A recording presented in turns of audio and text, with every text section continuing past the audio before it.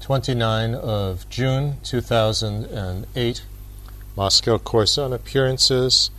This is the third session of the day, the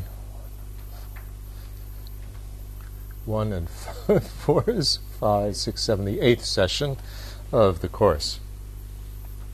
All right. We have been speaking about appearances in conceptual and non-conceptual cognition. Так мы говорили о видимостях в концептуальном и внеконцептуальном прямом восприятии.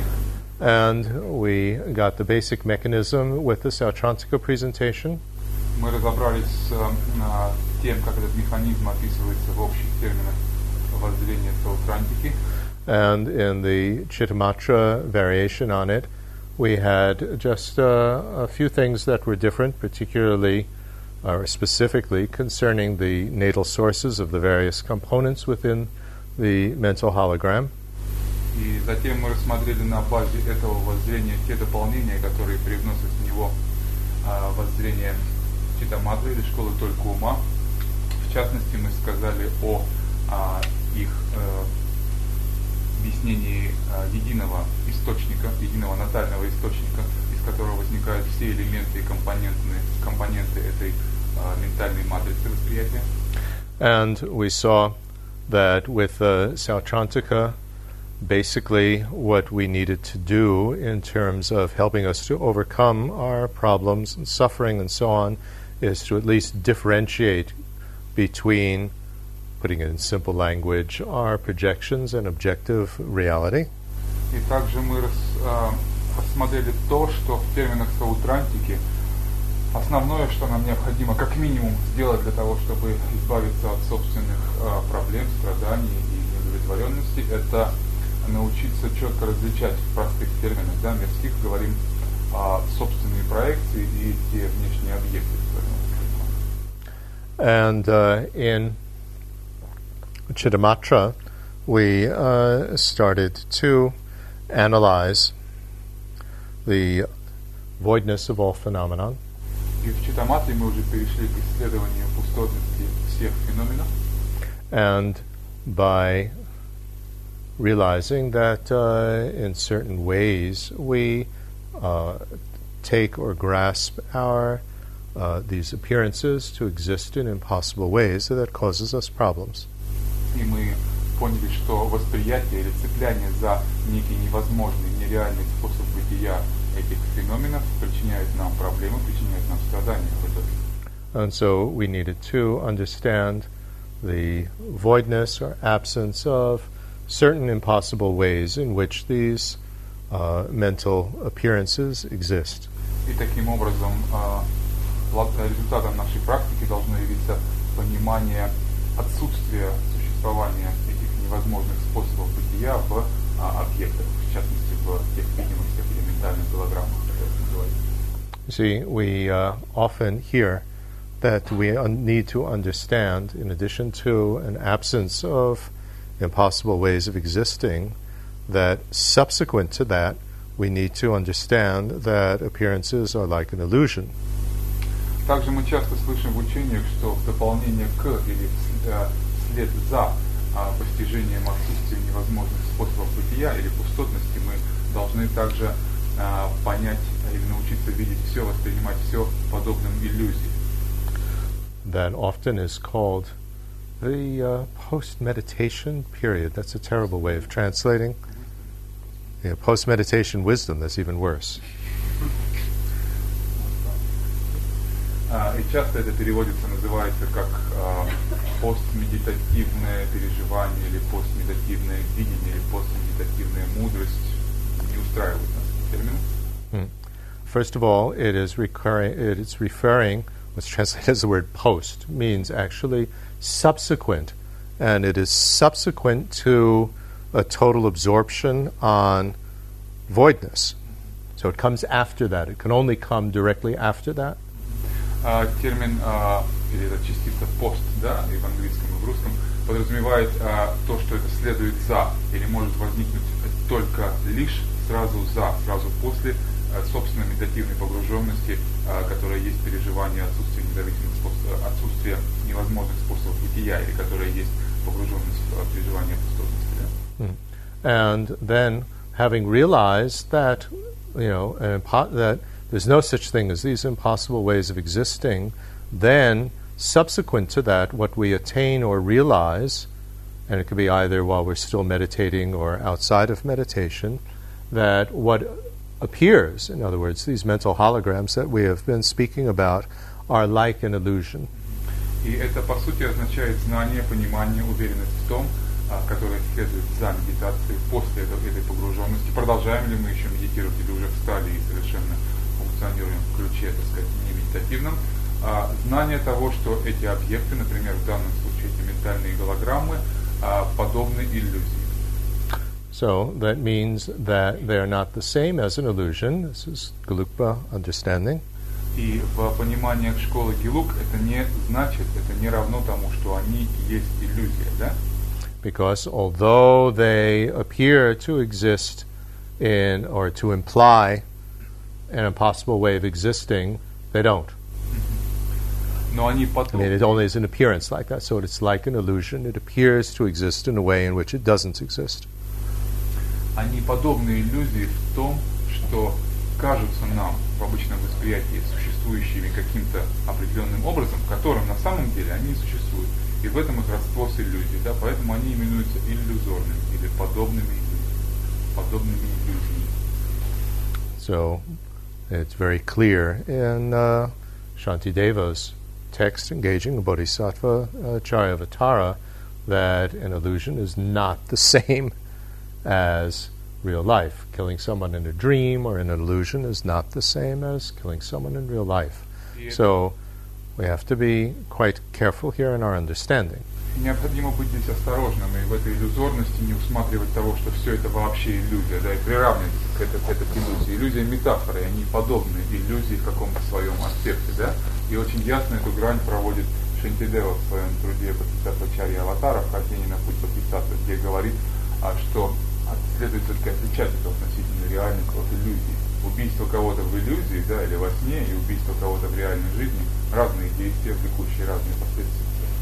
And so, from a Chittamatra point of view, if we speak just very generally in terms of coarse voidness, when we understand that, what is like an illusion is that what appears to us in a mental hologram appears as though it's coming from some external source, that the image of it is coming from some external source that somehow establishes itself outside before our cognition of it, before any cognition of it. И в терминах Читтаматры, когда мы говорим о грубой пустотности, что является этой иллюзорностью, или какой аспект роднит эти видимости с иллюзией?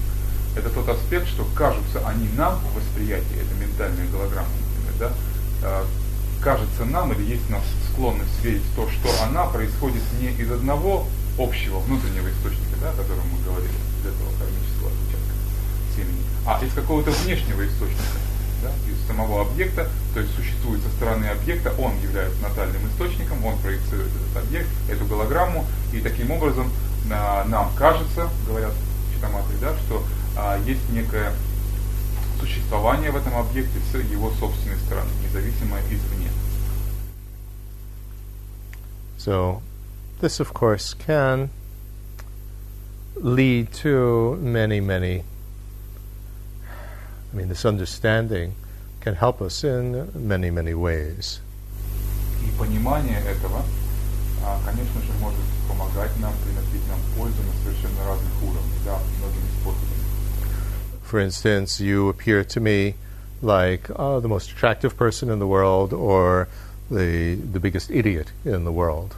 Так, кто-то может являться нам либо в виде наиболее привлекательного на земле человека, либо в виде самого, так сказать, глупого создания на земле.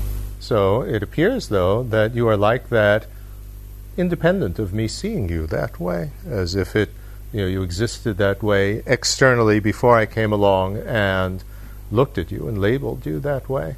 And that obviously is false. И в этом ошибочном, безусловно ошибочном, некорректном восприятии нам кажется, что А это качество в объекте, да, в вас, в том человеке, который я наблюдаю, существовало до того, как я здесь появился и начал воспринимать вас, да, что это дураковатость или там красота, она сама по себе, она проецирует себя вовне на меня и была уже там до того, как возник акт восприятия мною. So this whole projection of a hologram through which I am through which I cognize you, with which I see you or think about you, there's something really wrong about it that is making it appear as though you exist externally like that. И что-то не в порядке с этой голограммой, да, через которую я воспринимаю вас. Что-то с ней не в порядке, потому что я начинаю видеть вас в своей There's something wrong with it, that it makes you appear as though you exist in that way as the most beautiful person or the most horrible person externally to a perception of you like that, a mental hologram, a projection of someone like that. So that, Потому что она, эта ментальная голограмма, ущербная в чем-то, да, как мы понимаем, свидетельствует как бы о том, сигнализирует нам о том, что вы существуете таким, как наиболее там, страшный или наиболее прекрасный человек во Вселенной, сами по себе, без какого-либо участия когнитивного с моей стороны, но это есть в вас, и это свидетельствует само о себе. So even though it appears that way to me, I don't believe in it. И хотя это и кажется мне именно таким, я в это не верю. I don't believe that it has the implied object of it, that what it implies is something that actually exists, that's real. Я не верю, что подразумеваемый этим объект действительно существует и реален. Помните, да, подразумеваемый объект, то, к чему эта голограмма относится, да? Подразумеваемый ею объект, я не верю, что он реален, что такой монстр или там. So there's something wrong with this whole karmic tendency that is coming up again and again to perceive you in that way. So we have to do something about that. И мы понимаем, что что-то не в порядке с этой кармической тенденцией, которая вновь и вновь порождает наше восприятие этого человека, вас, таким, и надо что-то с этим сделать, как-то с ним работать. Мы видим этот механизм, причину и возможность его коррекции. Because part of that whole package of that who appears as the most attractive being in the universe, or anger and dislike and hatred of you that appears to be the most terrible person in the universe. Почему? В чем проблема? Почему мы хотим корректировать как-то этот процесс? Потому что результатом это, так сказать, пакета этого, да, когнитивного пакета, который мы получаем с созреванием этого отпечатка, да, есть соответствующие сильные эмоции, клэши, да, или некие турбуленции в сознании, которые вызываются таким восприятием. Либо это сильная страх, привязанность, если это самый красивый человек во Вселенной, или это отвращение и какое-то негодование, гнев и так далее, ненависть, если это самый ужасный человек во Вселенной, и все прочее. Now, if we go on to Madhyamaka view, we have Svatantrika and Prasangika within Madhyamaka. Переходя к рассмотрению воззрения школы Срединного пути или Мадхьямаки, мы имеем два основных подраздела внутри нее, и это Сватантрика Мадхьямака и Прасантрика Мадхьямака. And within Svatantrika, we have the Yogacara Svatantrika and the Sautrantika Svatantrika. Далее существуют подразделы внутри этих подшкол философии Срединного пути. Так Сватантрика делится на Йогачара Сватантрику и Саутрантика Сватантрику. These are classifications that basically the Tibetans invented. И подразделения эти, по сути, созданы тибетцами. Да? Tibetans are very good at organizing the material that came sort of in a chaotic manner from India over a long period of time. They're useful classifications. И тибетцы хороши и искусны в этом процессе каталогизации, да, и структурирования материала, пришедшего к ним в довольно хаотичном таком виде в течение долгих столетий из Индии, да, приходившего от этого философского материала. But we shouldn't think that all Tibetan schools and all Tibetan masters through history have used these same categories, here we're back to categories, to classify the various Indian writers, the Indian masters and their texts. на протяжении всей тибетской истории, долгой истории развития тибетского буддизма и философии, ученые-мужи прошлого использовали одни и те же категории. Здесь мы возвращаемся опять к понятию категория, да, когда возникает в уме концепция. Одни и те же категории, классифицируя труды и воззрения индийских мастеров. But it's actually a very good example because the different Tibetan schools and different Tibetan masters will specify different defining characteristics for each of these schools. And so that is a good illustration of where do these defining characteristics exist. Do they exist on the side of the category or on the side of the mind that makes up the category, that labels the category? Пример уже такой на этом уровне иллюстрации этого процесса, да, концептуального мыслетворчества. Коль скоро разные мастера, так сказать, в ходе тибетской истории, развития тибетской буддийской философии по-разному трактовали, по-разному категоризировали, да, по-разному классифицировали те или иные труды, заявления, позиции индийских философов прошлого, то возникает резонный вопрос, что же тогда создает эти категории, да, где существуют эти определяющие характеристики этих категорий? В самих категориях они им принадлежат изначально, или это концептуальный ум, да, который их порождает, наделяет теми или иными индивидуальными характеристиками? Тоже вопрос, да, как это происходит. I mean, we shouldn't think that somebody makes up a category. A category is not invented, but, I mean, is not organically built by something. I mean, it's a metaphysical entity that we use in our thinking, but the process of defining it and so on, that is an organic process. Category itself is static. It's not like it grows as a plant or that you build it like a computer. Категория сама по себе статичный феномен, да, как мы говорили, метафизически статичный феномен, постоянный. И поэтому он не возникает, не произрастает, как некий цветок там, или некий продукт, который мы производим, да, ручным трудом. Поэтому, но то, как мы описываем категории, то понятия, которые мы в них вкладываем, да, вот те основополагающие или как определяющие характеристики, которые мы им приписываем, это процесс уже нашего. We learn categories. Мы учим категории, да, мы их изучаем, узнаем о них откуда-то. As in a baby learning the category of what is food and what's not food. В точности так, как ребенок научается категориям таким, как съедобное, несъедобное. Anyway, but the category of food itself is not something that is made. Но категория съедобное сама по себе, она не кем-то создана, да, она именно статична. That's actually an interesting point. Where did the category computer come from?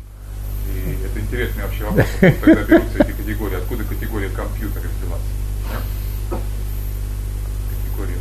Or is it merely something that is labeled onto a collection of individual items? So it is derived from it in terms of a label, but it's not created by the individual items that make up the set.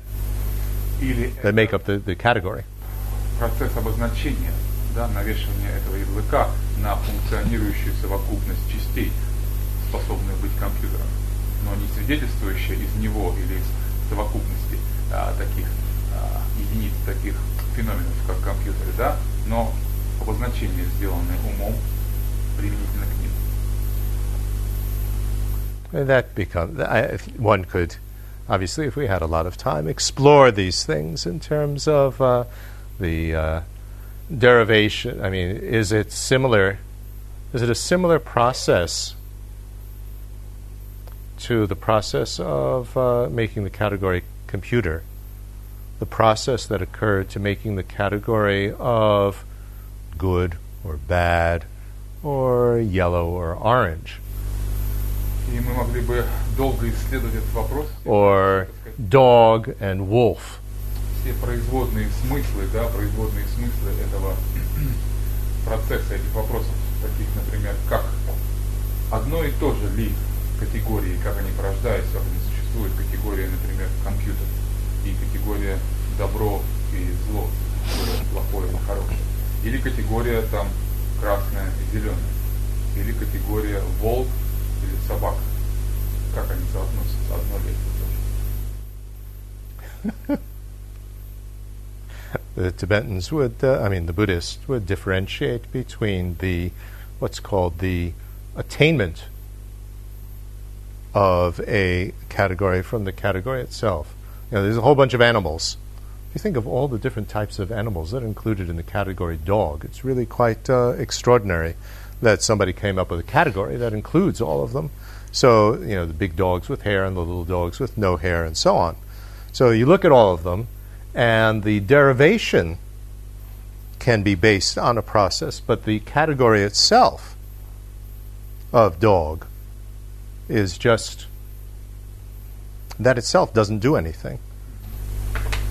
Сама по себе категория собака, она не производит никаких функций, никаких действий, да, она статична. Тогда как the formation of the category. The formation, somebody comes along and looks at all these creatures and says, we're going to call them all, we're going to derive from this a category. So derivation arises from causes and conditions.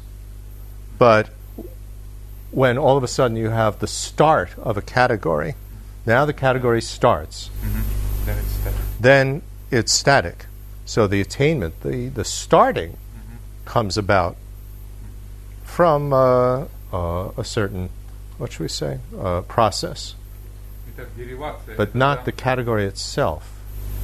Деривация или произведение, выведение этого понятия. Да, мы выводим некое понятие, категорию собака. Да, кто-то приходит, смотрит на все это разнообразие, на самом деле задумайтесь, да, порой какие разнообразные вещи мы, тем не менее, безошибочно помещаем в одну и ту же категорию. Собаки огромные, мохнатые, какие-то маленькие, лысые, совершенно порой поставишь рядом, и сложно представить, что это действительно представители одной категории, тем не менее мы их помещаем смело в одну категорию. Приходит кто-то, начинает выводить понятия, да, или выводить категорию, группировать. Это процесс не статичный, это процесс динамичный, это процесс, связанный с взаимодействием причин и условий.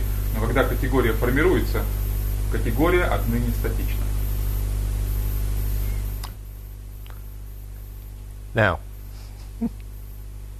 we have Svatantrika. Within Svatantrika, the Yogacaras will agree with the Chittamatras that there are no external phenomenon, the way that we have defined that, and the Sautrantika, Svatantrikas, and the Prasangikas will assert that there are external phenomena. Далее, такое в простых терминах различие между йогачарой, сватантрикой и саутрантикой, сватантрикой и прасангикой, мадьяматой, будет состоять в том, что первые, отсюда их и название происходит, читаматы, которые иначе именуются йогачара, да, они будут сходны с читаматрой в том воззрении, что внешних феноменов, как те говорили, да, не существует. А в то время как саутрантика, сватантрика и прасангика, мадьямата будут говорить, что внешние феномены, как они будут описывать, существуют.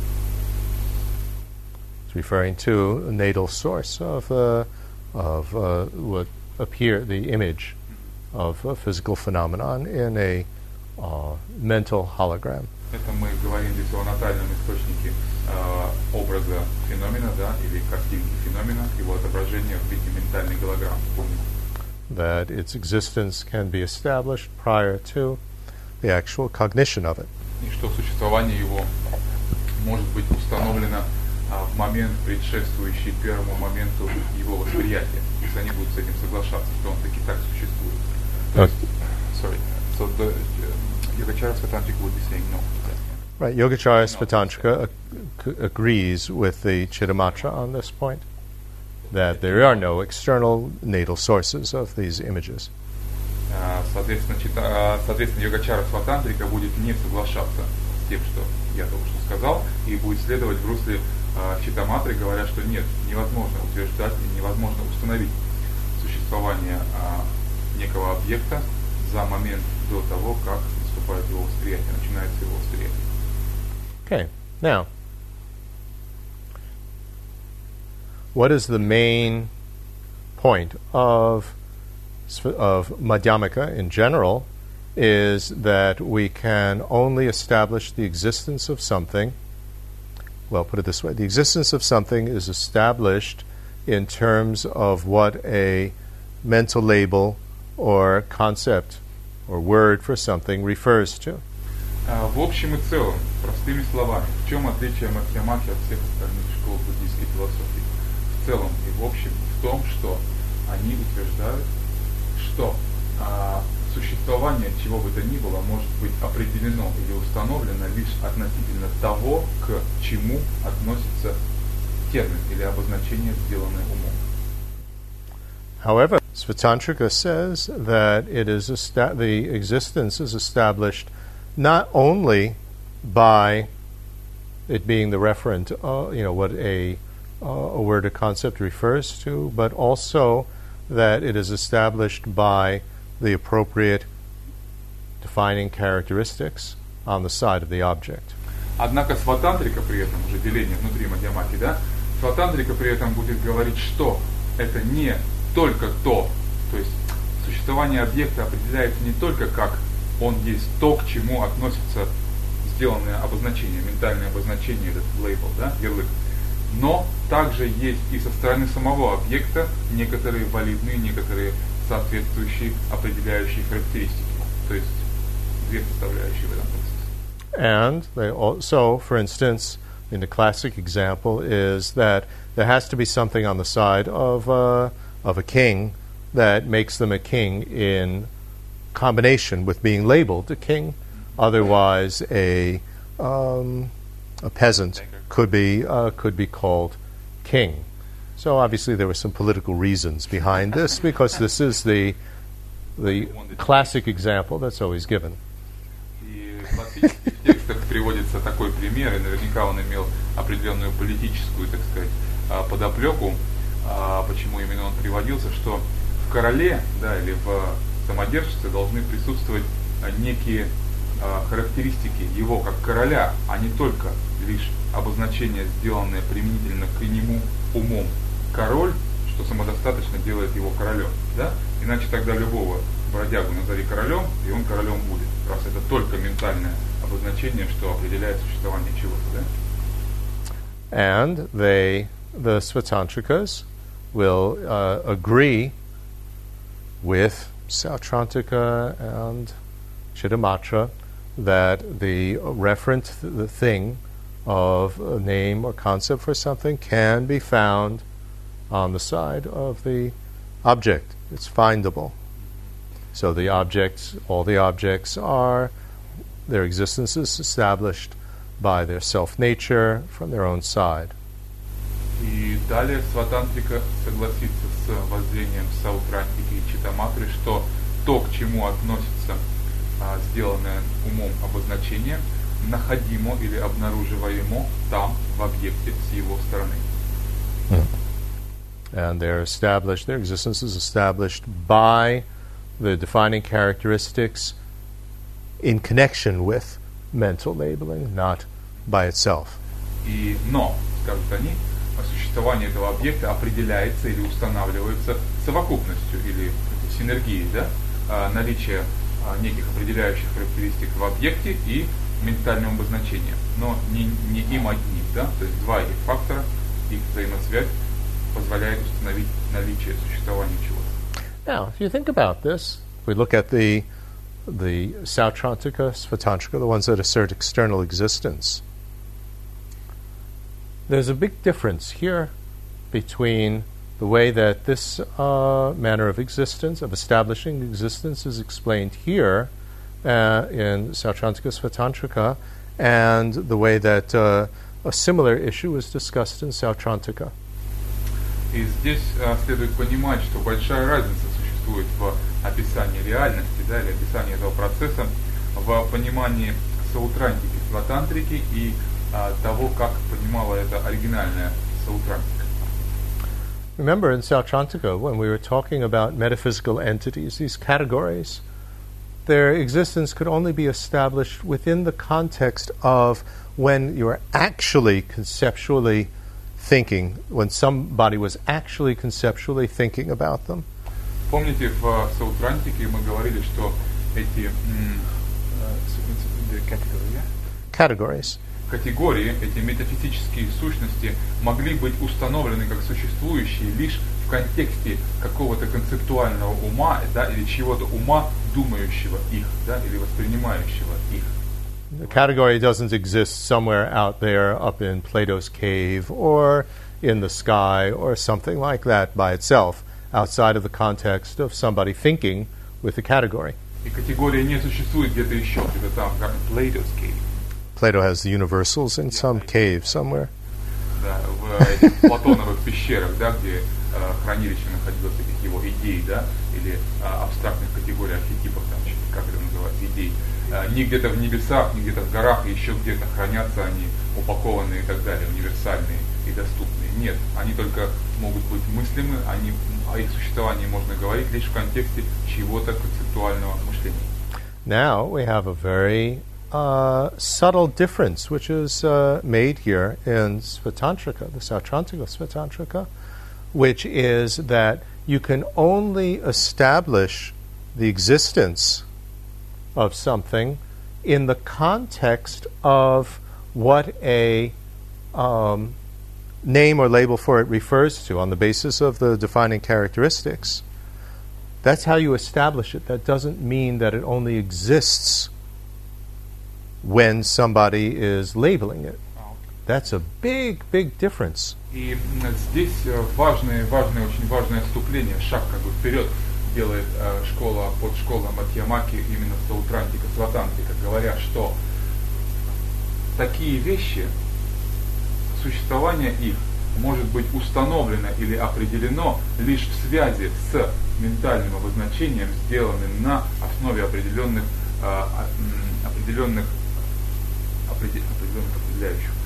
некоторых определяющих характеристик в объекте, установление этого существования. Но они не говорят, что он существует лишь таким образом, как говорила Саутрантика, что существует лишь в контексте, лишь в неком думающем, концептуализирующем уме, да?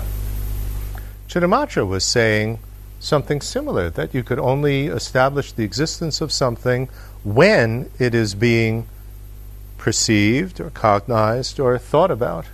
And here we're saying something quite different. Читтаматра говорила примерно то же самое, говоря, что утверждать или установить, определить существование чего-либо можно лишь в контексте некого восприятия этого объекта, да, будь то сенсорное или концептуальное, думание о нем, или некое видение, ощущение его. Здесь же говорится несколько иное. So here we have the place where there's very, very frequent misunderstanding. И это место, где очень часто возникают непонимания и разные ошибки. When we talk about mental labeling and things existing in terms of mental labeling, what we mean, I cannot repeat it enough times, this existence is established by mental labeling, it's not created by mental labeling. И я не устаю повторять это вновь, и это очень важный момент, и следует его усвоить. Когда мы говорим о существовании, определяемом в силу или устанавливаемом ментальным обозначением, да, навешиванием этого ментального ярлыка, имени или наименованием, я не говорю, что это все, что там есть, что это ментальное обозначение создает объект. Нет, оно устанавливает его существование. The only thing that establishes that there is a dog is that there's a word for dog. And it's what the word or concept of dog means. Now, that doesn't mean that there aren't dogs existing before somebody comes along and says, "Oh, dog." Единственное, что first part I forgot now, the second was so interesting. Короче говоря, when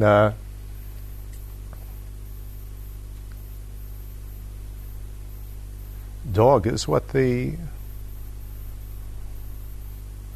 what is a dog? I don't remember the exact wording that I said. I don't know either. I know what cat is, but... What is a dog? A dog is what the word dog refers to. Итак, что такое собака? Собака — это то, к чему относится термин или обозначение собака. Да? И именно так определяется или устанавливается существование собаки. Но это не значит, что до того, как появился какой-то человек и сказал «собака», да, что собак не было. Вот о чем речь, по сути.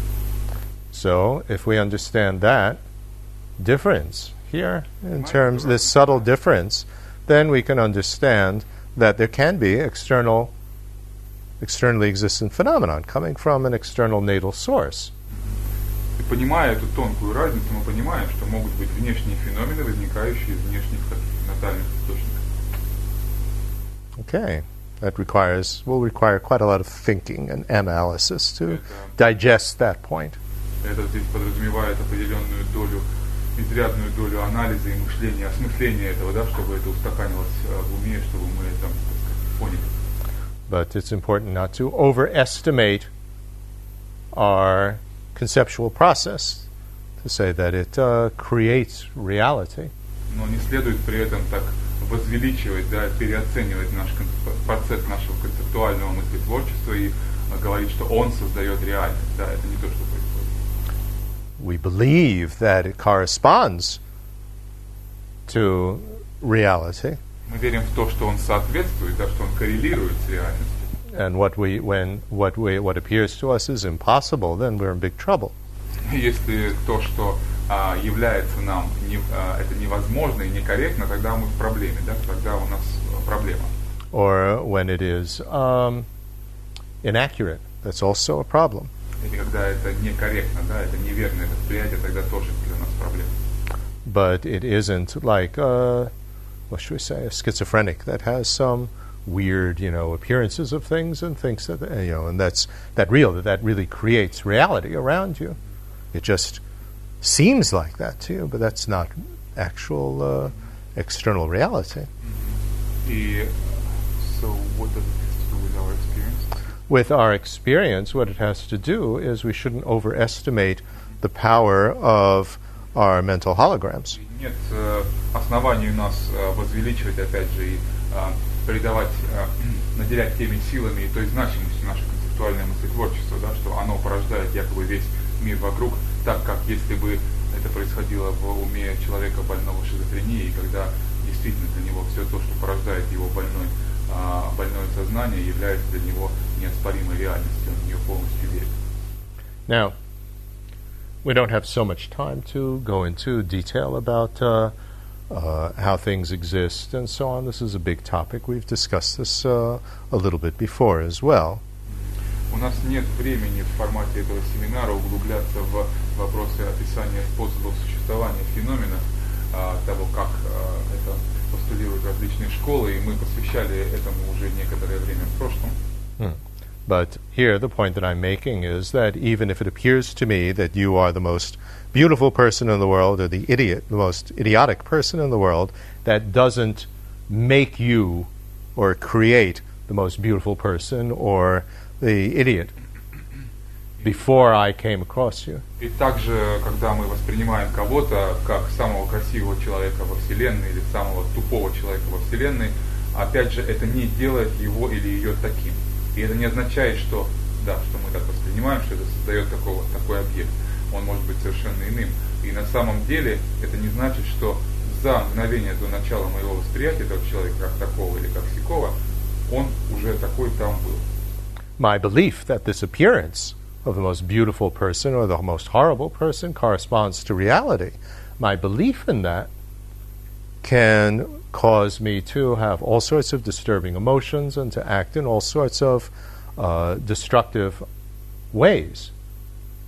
But it doesn't make you that type of person. That's like an illusion. It appears like that. И поэтому это иллюзорно или подобно иллюзии. Это не делает из этого человека такого. Это не создает такой объект самого глупого или самого красивого человека во Вселенной. Но что это может создать? Это может создать массу, целый шлейф негативных состояний разного рода в моем уме, тревожащих состояний, от ненависти до привязанности.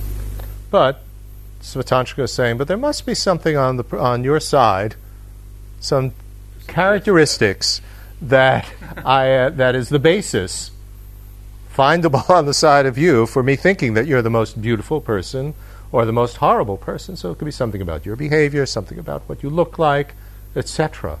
Но Сватантрика говорит, но что-то же должно быть со стороны объекта, да, в объекте, что свидетельствовало бы или как подразумевало бы, что он является красивым или самым красивым объектом человеком, или самым глупым объектом для человека. Now I know you have a question, but I'd like to just introduce here because it follows very easily now from what Prasangika says, Prasangika says, no, there are no individual defining characteristics on the side of the object. Everything does have individuality. There are individual characteristics, but they are not findable on the side of the object. Прасангика, здесь мы подождем с вопросами, потому что здесь мы очень так элегантно переходим к воззрению прасангики, и надо это проговорить. Прасангика на этот вопрос отвечает так, что да, все вещи индивидуально определяемые, все вещи имеют какие-то индивидуальные характеристики, но индивидуальные характеристики эти, они не присутствуют со стороны объекта. Нету этого в объекте, той красоты или тупости. In fact, there's nothing on the side of the object that establishes its existence from the side of the object. На самом деле в объекте нет ничего, чтобы утверждало или определяло существование объекта со стороны самого объекта. So you can't establish its existence from a self-nature. It's not self-establishing. It's not established from its own side. It's not established from individual defining characteristics findable on the side as the referent thing for what the word is referring to. Can't find something that out there that it's referring to. It's establishing itself. Нет, говорит Прасангика, в этом объекте нет существования в силу его собственной природы. Нет существования как объекта самосущего, да, самоочевидного, самоутверждающего, самоопределяющего. В нем нет существования в силу своих собственных определяющих характеристик, имманентно ему присущих. Вот они есть, и вот они достаточно о нем свидетельствуют, что он есть, и он есть таков. А он не существует и как некая обнаруживаемая, некая находимая сущность, которая есть тот reference point, да, тот крючок, да, на который вешается этот наш ярлык, делаемое нами ментальное, концептуальное обозначение. Нет там и этого находимого, обнаруживаемого базиса. And this means that basically from the side of my mind, I am making up the definition of what is really beautiful or what is really terrible. So I am mentally labeling not only the category, but I'm mentally labeling the definition of the category. И что они объясняют далее, что на самом деле все это делаем мы сами. Не только мы обозначаем объект как существующий, определяя или утверждая его существование впоследствии в процессе ментального обозначения, но и атрибутируем некие качества или характеристики, определяя, что такое красивое, что такое некрасивое и так далее. So this is very important. Это очень важный момент. We need to avoid imagining, when we say that there is external phenomenon, that everything exists like a blank cassette or a blank canvas or just an undifferentiated electromagnetic field. И здесь нам важно избежать такой ошибки, как определение реальности вовне, как некой пустой там, магнитной ленты, некого пустого носителя, да, или совершенно пустой какой-то канвы, да, на которой может быть нарисовано что угодно, или как некоего, опять же, такого аморфного поля волн и частиц. Or that individual objects are existing like blank cassettes or blank CDs. Или понимание существования индивидуальных объектов, как неких болванок пустых CD, или там DVD, или кассет, да? And we can label anything onto it. И мы можем клеить на них любые лейблы. We can impute anything. We can call it anything. Можем назвать их. And then it makes it that. И это будет делать их этим, да? Or that it is crowded with all these individual defining characteristics of water for humans, pus for ghosts, and nectar for gods, and a home for fish, and then everything becomes really very crowded with a lot of defining characteristics on its own side. Или представлять их существующими в силу их собственных индивидуальных определяющих характеристик во всем их богатстве, да, со всей этой палитрой определяющих характеристик, и видя в воде всякие расы. Там и характеристики ее как воды для людей, там она и гной для голодных духов, там она и нектар амрита для богов, и там она и дом и среда обитания для рыб и прочее. Будет тесно довольно. Because even this plastic coating that we've been speaking about, that establishes the existence of something as an individual item, validly knowable item, even that doesn't exist on the side of the object. Потому что даже этот пластиковая упаковка или обертка, о которой мы говорили, определяющая нечто существующим индивидуально и дистинктно, в отлично от других феноменов, даже она не существует со стороны самого объекта. What is a validly knowable object? It is what the word validly knowable object refers to. А что же тогда такое этот верно познаваемый объект, или объект, который может быть безошибочно познан? Это то, к чему термин объект, который может быть безошибочно познан, относится. So there are conventionally existent things. И существуют эти условно существующие, да, или условно реальные вещи, феномены. But there's no line around them or a plastic coating around them that separates their atoms or their electromagnetic field from what's around them. Но не существует этой пластиковой оболочки или этой четкой черной линии, которая, очерчивая их, проводит разграничение. Вот еще его атомы, а вот уже не его, да, и четко все это разделяет. Because there's no plastic coating making it into an individual thing, therefore everything can interconnect, interact. If everything was encapsulated in plastic, nothing could interact with each other. И именно поэтому, потому что не существует таких пластиковых капсул и четких линий и границ между индивидуально определяемыми и верно познаваемыми феноменами, именно поэтому все они могут вступать в взаимодействие, все они могут как-то сотрудничать, все они могут оказывать воздействие, влияние друг на друга. But when we understand this, then it's very important that we don't negate conventional truth of things, conventional reality. И когда мы понимаем это, здесь возникает серьезная опасность, и необходимо ее избежать. Опасность переотрицания относительной реальности. So, although things may appear to me, with these mental holograms, to exist in all sorts of crazy ways, nevertheless, one, they don't exist that way, and two, that doesn't mean that they don't exist at all. Итак, мы понимаем, что все эти ментальные голограммы возникают в моем уме всеми этими разнообразными сумасшедшими способами, но из этого я заключаю, что на самом деле они не существуют таким образом, как они не являются, а б, что однако они все-таки существуют, что они не существуют, да? То есть мы не впадаем ни в переутверждение, ни в переотрицание. So, within our mental hologram appearances, we have to differentiate what's correct, what's incorrect, and how does this imply the way that things exist and what things are.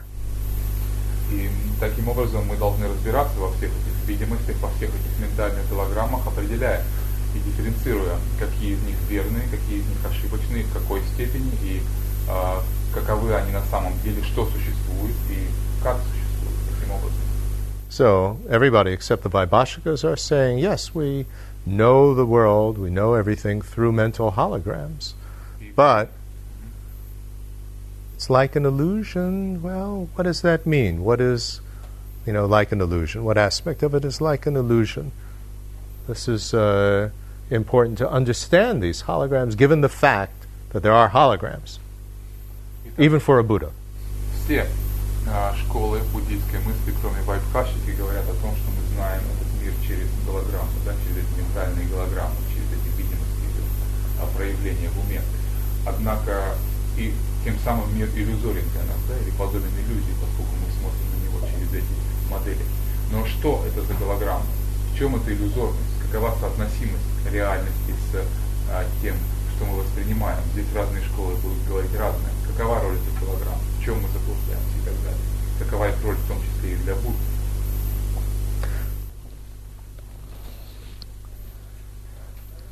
Now, one more point about prasangika, madhyamaka, in the gelug version. Еще один момент о прасангике мадьямаки в том, как ее интерпретирует традиция гелуг. When we talk about mind, which remember we're talking about the mental activity of appearance making and cognizing. Когда мы говорим об уме, и здесь мы помним, что ум это некий ментальный процесс, да, порождение видимости, обозначения, знания и прочего. there are two aspects to this. Два аспекта этому присущи. So one aspect is the appearance-making of what something is. So this is valid for cognizing the superficial or relative truth. Итак, первый аспект – это знание того, что есть, да, того, что существует, и это может быть верным познанием относительно объектов относительной или условной реальности. And then there is the aspect that gives rise to the appearance of how something exists.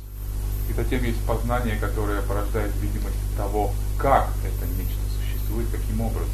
And this is the aspect that's valid for cognizing the deepest truth of things. И это аспект, который... The aspect that is valid for... There are two aspects. One is valid for perceiving, cognizing conventional truth, one for deepest truth. The one that's valid for cognizing conventional truth gives rise to appearances of conventional truth, and the one that's valid for cognizing deepest truth gives rise to the appearance of how things exist, the deepest truth. Итак, один из них верен или подходящий для познания объектов относительной реальности или познания относительной реальности, условной реальности, а другой верен или корректен для познания реальности глубочайшей или реальности абсолютной. Истины, абсолютной истины. Okay, so when we talk about how something exists, когда мы говорим о том, как нечто существует, we, in this explanation, there are two aspects, just as there are two aspects in terms of what something conventionally is. That didn't come out nicely. Let's start again. When we talk about conventional appearance of what something is, когда мы говорим об условной видимости того, чем нечто является, there can be either an accurate appearance making or an inaccurate appearance making. Это может быть либо корректное, либо некорректное возникновение образа, да, возникновение видимости. All right, it's accurate. I mean, this you can determine from the point of view of other minds. It can't be established from the side of the object. Cannot be established from the, nothing can be established from the side of the object in Prasangika. It can be verified with other minds. It can be verified with relation to mind. Это может быть верифицировано, да, проверено, соотнесено с опытом другого ума или других умов, но это не может быть верифицировано со стороны самого объекта, да, в терминах процентов. So I see something and this is a dog. I mean, I perceive it as a dog. Я вижу нечто, и я вижу собаку, да, и я воспринимаю это как собаку. As a pet. Pet. A pet, a house pet. Right. And so that has to be not contradicted by, it has to fit in with the convention of the group that I belong to. Это должно соответствовать и разделяться той конвенцией, да, теми условностями, которые приняты в группе, к которой я принадлежу, да. Right, so there has to be the category of dogs as pets, not just dogs as food. И это должна быть категория, которая разделяет мой социум, категория собаки как домашнего животного, а не собаки как еды. Right, so it's validated by there being a convention. Well, convention is with the mind. Итак, то, что это подтверждает или обосновывает, это некая конвенция, условность, и конвенция это тоже другие умы, да, другие сознания. Right, so we can establish that this is correct if there's a convention, and also if it's not contradicted by other, aspects of mind that are valid for perceiving conventional truth. Итак, для того, чтобы утверждать о верном восприятии этого объекта, мы должны проверить его оно должно не входить в противоречие с конвенцией, да, с условностью, то есть с тем, как воспринимают это другие сознания, и не должно противоречить также с другими видами нашего собственного сознания, участвующими в восприятии этого объекта. So we ask other people in our community, is this a dog or is this a cockroach? And those, if everybody agrees that it's not a cockroach, it's a dog, that is a house pet, then it's not contradicted. If everybody else says that this is a cockroach, then there was something wrong with our cognition of it as a dog. Итак, мы проводим опрос среди населения вокруг, это что, собака или это таракан, например, да, и все говорят, да, это собака, собака, собака, и таким образом мы подтверждаем и понимаем, что восприятие наше верно или корректно. Если же все говорят, что это таракан вокруг, тогда мы озабачиваемся и понимаем, что что-то у нас не так с восприятием этого, и оно некорректно или ложно. Okay, now, when we talk about the aspect of the mind that gives rise to how something exists, then we have also two aspects here, two possibilities. И теперь мы говорим о том аспекте ума, который порождает видимость того, как нечто существует, о его способе бытия. И здесь мы тоже говорим о двух опциях. And here we have things, what is accurate would be that everything exists in terms of name or mental labeling alone. In other words, they are merely what words and concepts refer to. И здесь корректным. That's called dependently arising. They are dependently arising phenomena. Здесь корректным восприятием, да, явится восприятие способа существования как взаимозависимого происхождения, да, или иными словами существование лишь как то, к чему относится обозначение, делаемое умом, да, мы говорили. Это явится корректным. Right. And what is incorrect is an appearance of them as existing, well, what's called truly established existence, so truly established from its own side. Yeah, dendrup. But that's truly established existence is defined differently with every school, so I avoided using that term. We're talking about prasangika. But now prasangika. Некорректным, мы здесь говорим в терминах прасангики и от лица прасангики, да, некорректным способом восприятия этого способа существования будет восприятие объекта как существующего истинно. Здесь по-разному каждая школа будет этот денджук, истинное бытие, описывать, но истинно существующего или самосущего или доподлинно существующего, вот это будет ложным. Okay, now, according to Gелуг Prasangika, our mind makes appearances of things existing in this impossible way. So if they're established from their own side, both in conceptual and non-conceptual cognition. So our mental hologram always appears as though it gives this appearance in terms of how it exists that it can be established from its own side. Итак, с точки зрения прасангики, its existence can be established from its own side in general, and it can be established as this or that from its own side. В понимании гелуг прасангики говорится о том, что ум наш, как в концептуальном, так и не в концептуальном восприятии, это важно, да, порождает видимости существования всего сущего, всего воспринимаемого невозможным этим способом бытия. Иными словами, как существующего со своей собственной стороны, from its own side. And these two appearances of how things exist, things actually exist dependently arisingly. How do things actually exist? They exist dependently arising in terms of mental labeling. Как вещи существуют? That's correct. Как вещи существуют? That's the deepest truth about things. Как вещи существуют на самом деле? Какова их глубочайшая истина или абсолютная истина? Да? Что корректно в этом случае, или что верно? Это то, что они существуют лишь как то, к чему относится сделанное наименование, лишь как объекты взаимозависимого порождения. Right, so they exist devoid of existing from their own side. И они существуют лишенные. Existence established from their own side. Они существуют лишенные существования со своей собственной стороны или как вещи в себе, иными словами. So, when we perceive something as if existence were established from its own side, let's just make it easier to say, if it's truly established, existence is truly established, then that blocks being able to perceive that it's not truly established. Итак, если from its own side. Если мы воспринимаем что-то как истинно существующее, но но мы здесь используем облегченный вариант терминологии, да, истинно существующее мы понимаем как существующее со своей стороны, да, в терминах прасангики, или можно сказать самосущее, да. Итак, если мы видим что-то как самосущее, разве это не блокирует видение этого как не самосущее, да, или как несуществующее со своей собственной стороны? Блокирует, да?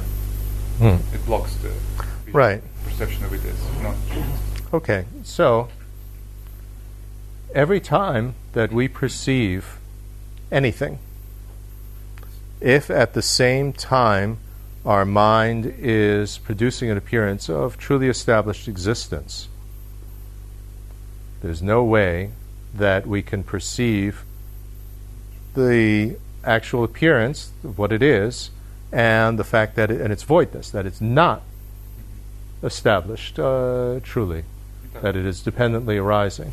Если всякий раз, когда мы воспринимаем нечто, это восприятие сопровождается порождением видимости этого как самосущей вещи, как самосущего объекта, или как истинно существующего объекта, или как объекта существующего, синонима, в себе или со своей собственной стороны, то значит всякий раз будет блокироваться и будет невозможно для нас одновременное восприятие относительной истины или относительной реальности этого объекта и его корректной и абсолютной истины, а именно как пустотного, да, как несуществующего иначе, кроме как то, к чему относится термин или обозначение, или иначе как то, что обозначает наш ум.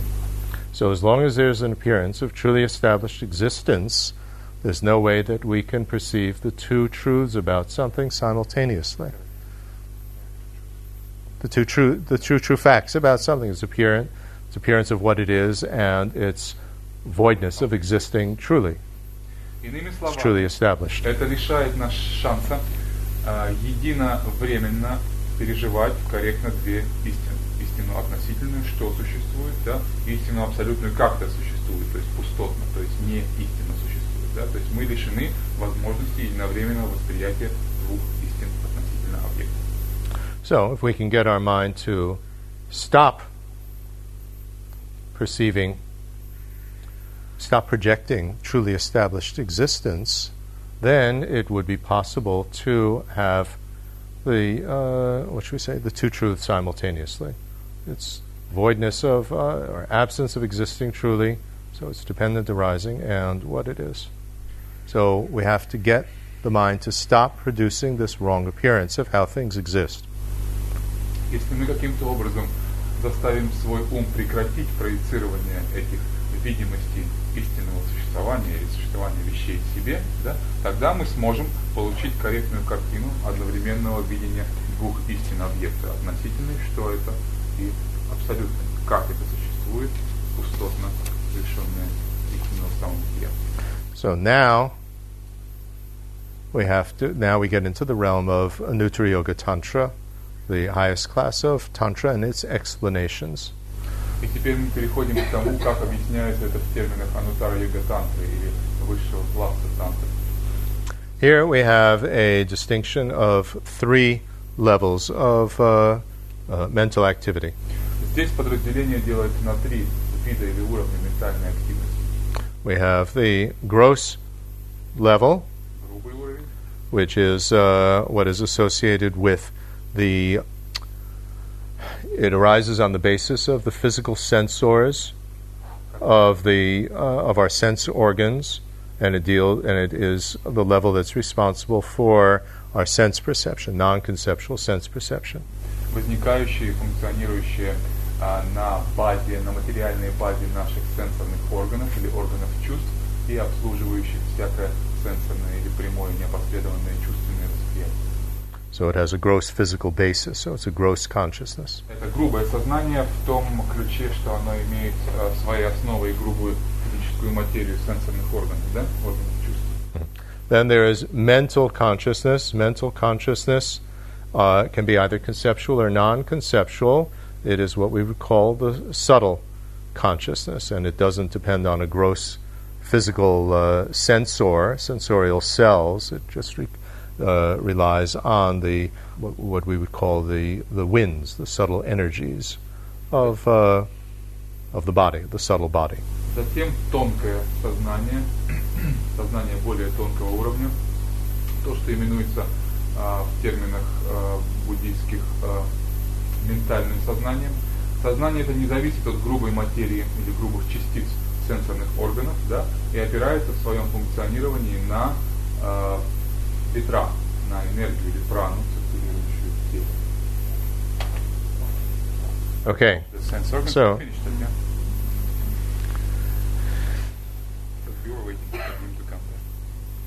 I thought you were waiting. That's a good example of deceptive appearances. I thought he was waiting to continue finishing translating, so I didn't speak. And in fact, that was wrong. Ошибочные видимости. Олег думал, что я жду, пока Андрей вернется и не доперевожу, а я вроде все доперевел, жду, пока он скажет. So, in any case, and I believe that was true. So. Я думал, что это истина. Now, that was just a very rough explanation. One can get much subtler in terms of the discussion of the energy winds, but let's not go there. Это очень такое грубое поверхностное изложение. Можно вдаваться в массу деталей, здесь объясняя энергетическую систему, разновидности ветров, их функционирование, но мы этого не будем делать. And the subtlest level of mental activity is what's known as the clear light mind. И тончайший уровень ментальной активности это то, что именуется в буддийских терминах умом ясного света. And that relies on the subtlest energy wind. Он опирается на тончайшую прану, на тончайший ветер. And it is this level that has unbroken continuity with no beginning and no end, through death, life after life, and also continuing in Buddhahood. И именно поток этого сознания и этой энергии непрерывен, перетекает из жизни в жизнь и переходит в просветленное состояние Будды.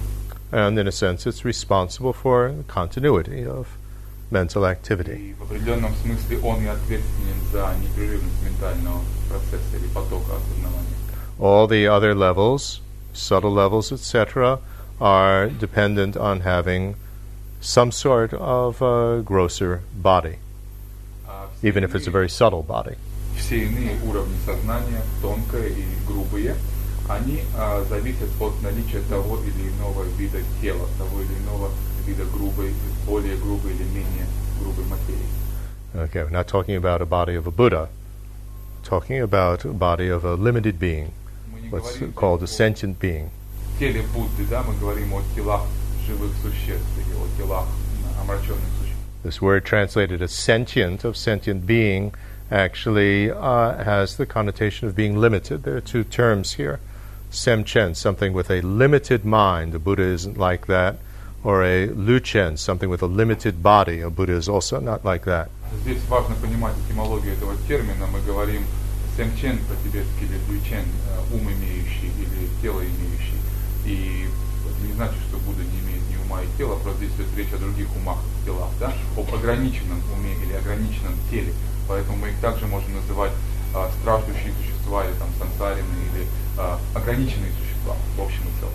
And what is the limitation? The limitation is that because of the limited hardware, if we can borrow the analogy from a computer, the limited hardware of a body, of an ordinary body, even if it's a very subtle one, that is limited, and so it causes the consciousness or the mental activity that's based on it also to be limited, and limited in the sense that it always gives rise to an appearance of truly established existence.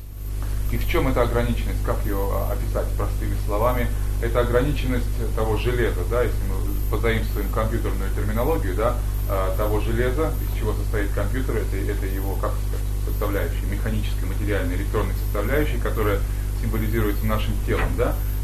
Это тело налагает определенные ограничения, налагает определенные рамки на наше сознание, на этот ум ясного света, который, будучи обусловлен им, существуя в нем, вынужден всегда воспроизводить эти видимости, порождать эти видимости самосущего бытия, порождать эти ложные видимости.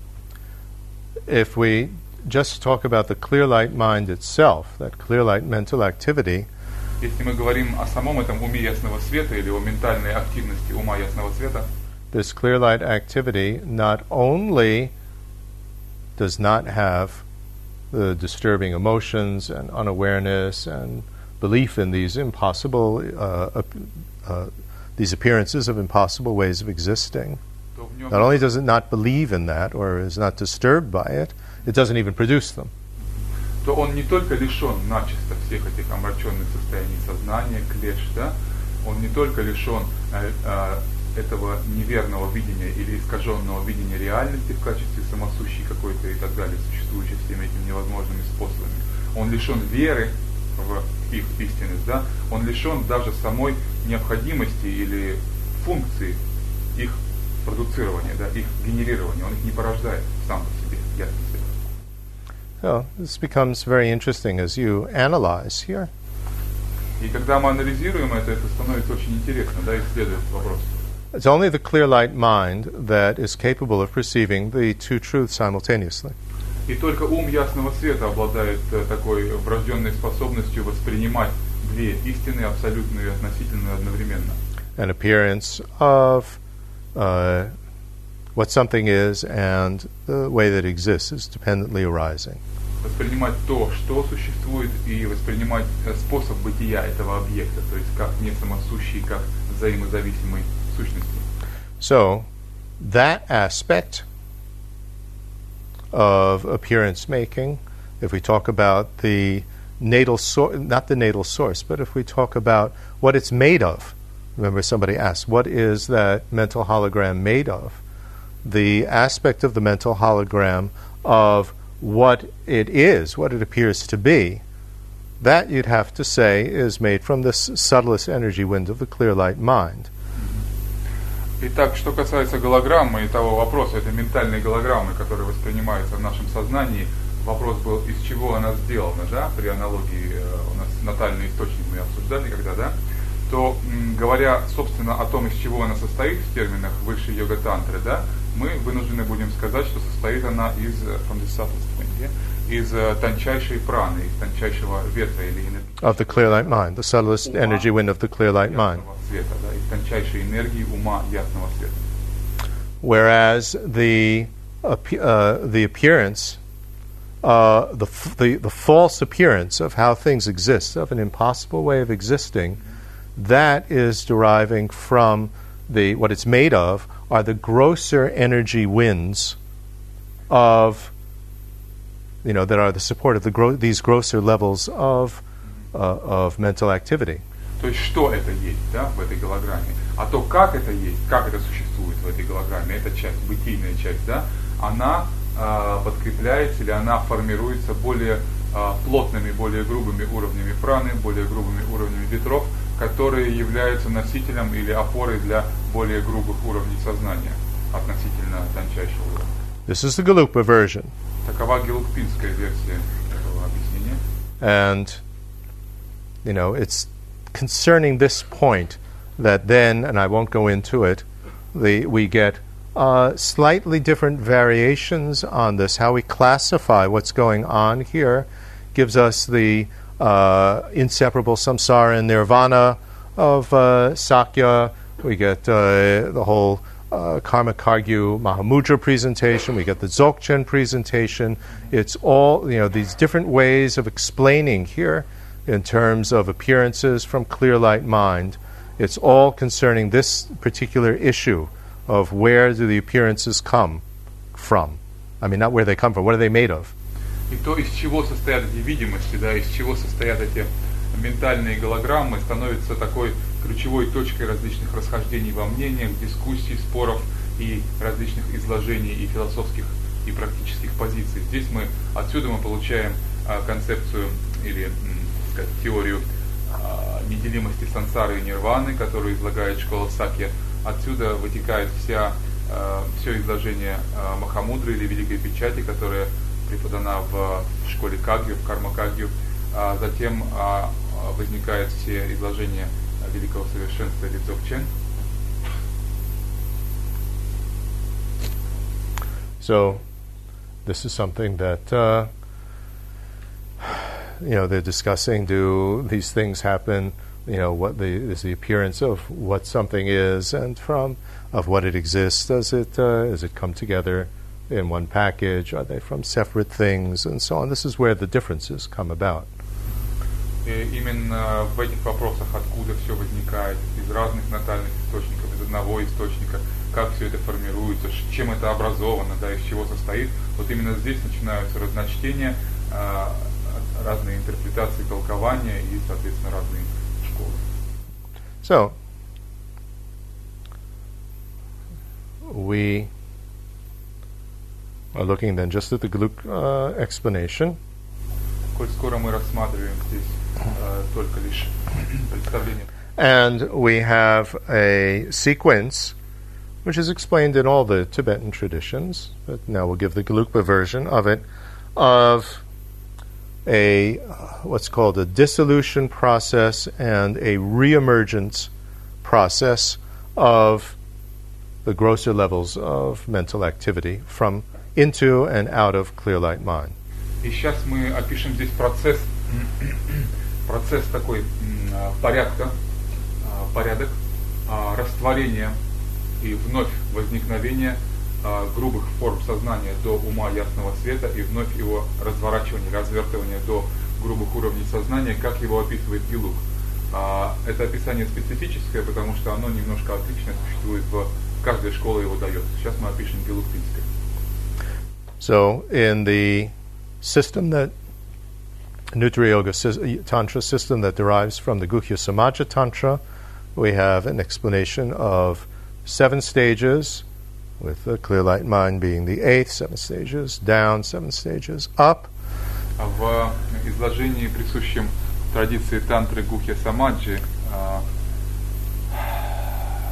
принадлежащей высшему классу тантра, Нуттара Йога Тантре, мы встречаем изложение 7 стадий растворения. 8-я является умом ясного света, и затем 7 стадий развертывания вновь. In Kala Chakra, this is described in a 10-stage process. В Кала-чакре этот процесс описывается как 10-уровневый. Right. Now, so all the Nuttara Yoga Tantras, other than Kala Chakra, except the presentation in Guhya Samaja. The presentation coming from Guhya Samaja, all that's true in the Chakra Samvara system, the Yamantika system, all these other systems, the only system that explains it differently is Kala Chakra. И изложение Гухья Самаджи, которое мы здесь упомянули, оно верно также и для всех других классов тантр, таких как Чакра Самвара и прочих. Исключение составляет лишь здесь Кала-чакра. Okay, now, these levels are associated with making appearances. И эти уровни, они, конечно, связаны с порождением как раз видимости, да? So we can't say that they are really associated with making the external objects. Мы не можем сказать, что они связаны с порождением внешних объектов, действительно, да? Right? Although you could have a Chittamatra explanation of a Nuttara Yoga Tantra and a Svatantrika explanation, the one that is considered the, from the Gelugpa point of view, the only one that will really bring you all the way to enlightenment is the Gelugpa, is the Prasangika understanding. So let's just stick to the Prasangika understanding. Но затем вы можете столкнуться с изложением с позиции Читтаматры, только ума, поскольку это махаянская традиция, и традиция, которая также используется в тантре. Ее объяснение этого процесса, оно будет другим. Или с позиции сватантрика Мадьямаки, оно будет также другим. Но Гелуг считается, что лишь практика высшей Ануттара Йога Тантры с позиции Прасангика Мадьямаки является практикой, воззрение которого делает ее способной привести к конечному плоду просветления. То есть практика с низшими воззрениями, да, это мы не приводим. Now, I should inform you before I go into this explanation that the way that I'm explaining it is merely my own understanding of it. Whether that is totally correct or not, I can't swear to you. Я хотел бы оговориться, прежде чем я опущусь в эти объяснения, что то, что я вам скажу, это лишь мое индивидуальное понимание этого вопроса. Я не могу тут вам, так сказать, забожиться или покляться на 100%, что это истинно и так оно на самом деле и есть. Да? Это мое понимание, которое я So I am not like a Buddha that I can touch the ground and ask the ground to bear witness to the fact that I have a correct understanding. Я не Будда, я не могу прикоснуться к земле и сказать: земля свидетель того, что я говорю истинно, да? Я так не могу поступить. But I've been thinking about this for a very, very long time and trying to put many, many different pieces together. So this is what I've come up with. Но, скажем, You don't usually get very detailed explanations from the Tibetans. They give you all the pieces of the puzzle and you have to put it together yourself. Но я могу сказать, что я потратил долгое и очень долгое время, осмысляя эти моменты, собирая воедино множество кусочков, фрагментов этой мозаики, составляя их, осмысляя их, и это, так сказать, позволяет мне говорить об этом. В то время как тибетские мастера, тибетские учителя обычно как раз забрасывают вас кусочками этой информации, кусочками мозаики и оставляют вас самостоятельно собирать их, поэтому там несколько иное изложение вопроса. Non-Gelugpa has these 7 stages involved with making an appearance of what something is and how it exists together. It's mixed together in a package. Gelugpa doesn't explain it that way. Итак, негелугпинские школы объясняют эти 7 стадий как стадии порождения видимости того, что существует, и того, каким образом это существует, пакетно, вместе, соединенно, да? Тогда как Гелугпа этого не делает таким образом. Because the clear light mind can also give rise to an appearance of what something is as dependently arising. And when it does that, it is not making that appearance in terms of these grosser levels of wind, of energy, wind, and consciousness. Потому что ум ясного света также может порождать видимость чего-то, как существующего в виде взаимозависимой сущности, да, то есть верную картину происходящего и существующего, и тогда он не будет порождать эти видимости, связанные с функционированием более грубых уровней праны, энергии. So what you would have to say is that underlying the process of the mental construction of an appearance of true existence through these 7 stages, underlying it is a basic appearance of what something is. Поэтому мы вынуждены будем сказать, что подспудно, находящийся под этим процессом или параллельно с этим процессом, underlying this process of what? In other words, the clear light mind, this is my understanding, clear light mind, the subtlest energy wind, gives rise to an appearance of what something is. Now, on top of that, from these grosser levels, it superimposes on that the appearance of truly established existence. Because when you get rid of that, then you can see, the appearance of what something is as dependently arising. Going short a bit now, it's the most difficult part. I'm most tired, so sentence. The clear light mind, Итак, ум ясного света,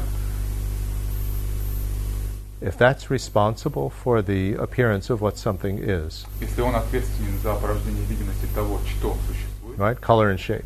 форма, очертания, Colored цвета, shapes. Да, например, цвета и формы, Then that level is responsible for that aspect of our mental holograms. тогда этот уровень ума ответственен за возникающую в нашем сознании ментальную голограмму. Whether we are a samsaric being, a limited being, or a Buddha. Будь мы ограниченные существа в сансаре или Будде. Now, on top of that, Но сверх этого, в дополнение к этому, there is a projection of a false manner of how something, the appearance of a false manner of existence. в дополнение к этому существует видимость ложного способа бытия, налагаемая на то, что есть, да? And that, what is responsible for that are these grosser levels of mind that ride on, that use these grosser levels of energy, subtle energy. Кто ответственен за это ответственны более грубые уровни сознания, так сказать, оседлавшие, так традиционно говорится, оседлавшие или использующие в качестве своего средства передвижения эти более тонкие, более грубые виды праны и энергии. Right, within the subtle energy, there are grosser subtle energies that are involved in the holograms of what you see, and subtler subtle energies that are involved with a hologram of what you think. So, I mean, that's why I said I didn't want to go into all the different divisions within the subtle energies. That's complicated. И среди тонких ветров есть более тонкие ветра, которые ответственны за то, что вы думаете, да, за ментальную деятельность, и более грубые тонкие ветра, да, внутренние подразделения ответственны за то, что вы видите и так далее. Именно поэтому я оговорился вначале, что не хочу вдаваться в детали подразделения всех этих ветров на различные уровни тонкости и грубости. Okay, now, which to present first? We have, I think it's easier to present this sequence in terms of the emerging sequence, going from the most subtle to the grosser level. Мне кажется, проще изложить это как развертывание ума, его уплотнение, да, развертывание от наиболее тонкого уровня к более грубому. And here we have to introduce different levels of conceptual cognition. И здесь нам следует представить различные уровни концептуального познания. Remember, we had personal conceptual experience, what we've been talking about. Помните, мы говорили о личном, да, или индивидуальном концептуальном опыте? And I would say this is, I mean, just using very lightly Western terminology, this would be conscious, personal, conceptual cognition. И используя такие облегченные западные версии этой терминологии, мы говорим о personal conscious, о персональных или личных, осознанных, да, то есть состоянии бодрствования, состоянии сознания, концептуальных переживаниях. Right, so we have our own personal idea of what is beautiful and so on, and that's fairly conscious to us. И мы имеем различные понятия, категории, там, что красиво, что прекрасно, что ужасно, и в общем, мы отдаем себе в них отчет, да, мы осознаны в них. Then there are what are called the 80 pre-conscious, primitive conceptual cognitions. Затем есть то, что именуется 80 сознательных или как бы досознательных pre-conscious, 80 pre-conscious, primitive, примитивных conceptual cognitions. Концептуальных восприятий. Gundok. It's called in Tibetan Gundok Yechu. It's very, very difficult to understand. So this is my personal understanding of it. Это довольно сложно тоже понять, и я здесь делюсь с вами моим личным собственным пониманием этого. Right? That first level, the personal conscious ones are involved with words. So humans have that, and you have to be taught language and so on. И первый этот уровень, который мы назвали, да, то есть осознанные эти концепции, они являются связанными со словами, с вербализацией, и необходимо, человек ими обладает, необходимо им научаться, да, то есть в процессе обучения речи, концепциям, терминам мы изучаем. These are more primitive. Эти же более Animals have them. примитивные, и даже животные обладают им. And so it is a category, in a sense, that comes from some sort of habit or something like that. It's sort of the mechanism of how mind works for limited beings that gives, let's say, a category of kissing or embracing, and so, or sucking, for a mammal. Mm-hmm. And so, how does an animal know how to do that? So there is a concept of that. There's a category of that. You don't have to be taught that. Mm-hmm. So it's something which is, I call that pre-conscious, or anger, or desire. Это вещи, подобные таким концепциям или идеям, как страсть, влечение, или наоборот отвращение, ненависть, агрессия, как, например, объятие, или как сосание и прочие вещи, которые, кажется, в животных возникают без научения, да, они рефлекторно, инстинктивно присутствуют, поэтому я их называю вот в этом рабочем термине как pre-conscious, да, досознательные. So, I'm going to show affection. So there's a concept of how you show affection, through kissing or through embracing. I'm going to feed. So there's a concept of how you feed, that you suck a nipple of a mother. Мы хотим выразить некие близкие чувства, да, некие чувства родства. Существует концепция их выражения, которой не надо научаться, это некое объятие, да. Существует поцелуй, существует, например, желание чувство голода вызывает какой-то сосательный рефлекс у младенца в отношении материнской груди и так далее. I'm going to show anger. I'm going to show desire. So there's a certain, what should we say, a category of how you show anger. You know, your face becomes like this and your voice becomes loud.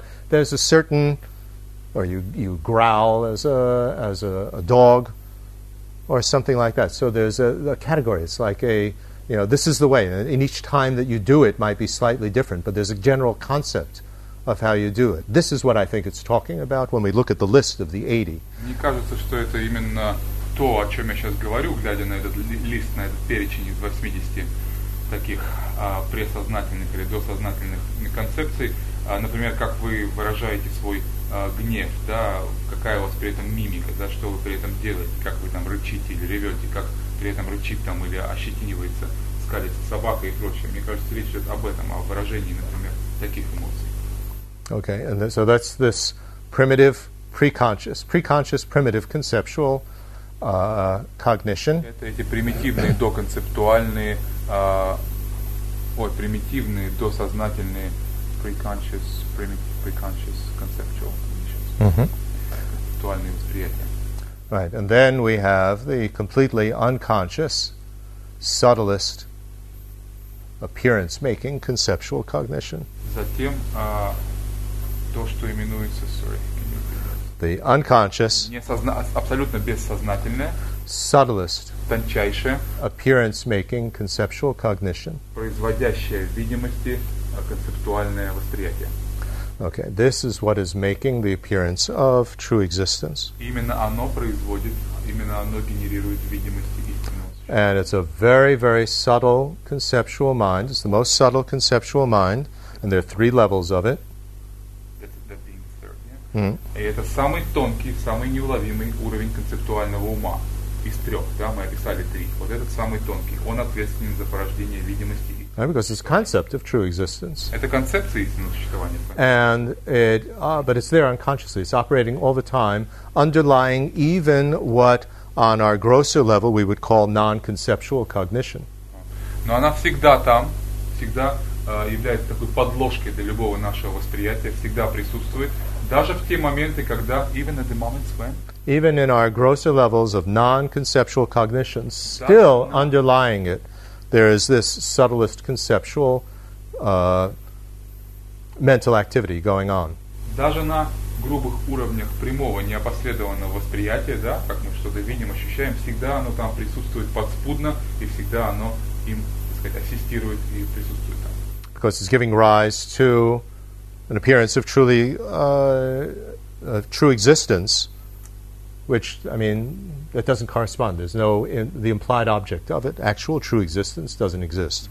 И она всегда подспудно советует нам, да, подсказывает нам, что эти вещи существуют истинно, невозможными способами, потому что никакого имплицитного, никакого подразумеваемого объекта этому не существует там в объекте. Объект нам об этом никак не сигналит, что он существует таким образом. Это всегда вот это вот глубочайший концептуальный ум, который всегда нам нашептывает и окрашивает все это в тона истинного существования. So these 3 levels are usually translated as black appearance, red appearance, white appearance. That doesn't give us very much information. Эти 3 уровня ума обычно в тантрической терминологии описываются как черное явление, black, red and white. Красное явление и white, и белое явление, ну по-разному. All right, so that has to do when you are just at this level and you've blocked off every other level, what actually seems to appear, what it looks like. И это мало что нам говорит, да, такая цветовая гамма в плане смыслового наполнения, но связь здесь примерно такая, что считается, когда вы заблокировали все остальные уровни сознания, то это примерно тот тип переживания, ощущения, которые как-то у вас в уме возникают. And that has to do with the subtlest, the subtle energy, not subtlest, the subtle energy drops called the white drop and the red drop and like that. So, I mean, we don't have time to go into that, but there's a reason why it's white and red and black. Это связано с тем, что определенным образом минуются и те сущностные капли, энергетические капли бинду, да, которые расположены в разных частях нашего тела и обозначаемые как красное, белое. Поэтому есть у этого определенный смысл называния их черным, красным и белым, но мы не будем вдаваться в детали. right? Going down, the white drop comes to the heart, so there's the white appearance, the red drop comes down to the heart, the red appearance, two joined together, black appearance. Белое поднимается, белое видение, красное опускается, красное видение объединяется, черное видение. У этого есть всего символизм, определенный смысл. But there's another level that we can look at this in terms of appearance making, not just appearance. Activity of appearance making. Remember, we're talking about mental activity. Но мы можем взглянуть на это немножко с другой стороны. Мы сейчас говорим просто о видимостях, да? А теперь взглянуть на это со стороны порождения видимости, да? Генерирования этих видимостей. So now we have to look at the Tibetan names for this. This gives us a clue of what it means. Поможет нам взглянуть на тибетские термины, обозначающие эти процессы. So the black one is referred to as nirtop. It is nearly attained. And so what that means, it's like a threshold. So if we think in terms of consciousness coming out of clear light mind, this is the threshold level. The black near attainment, yeah?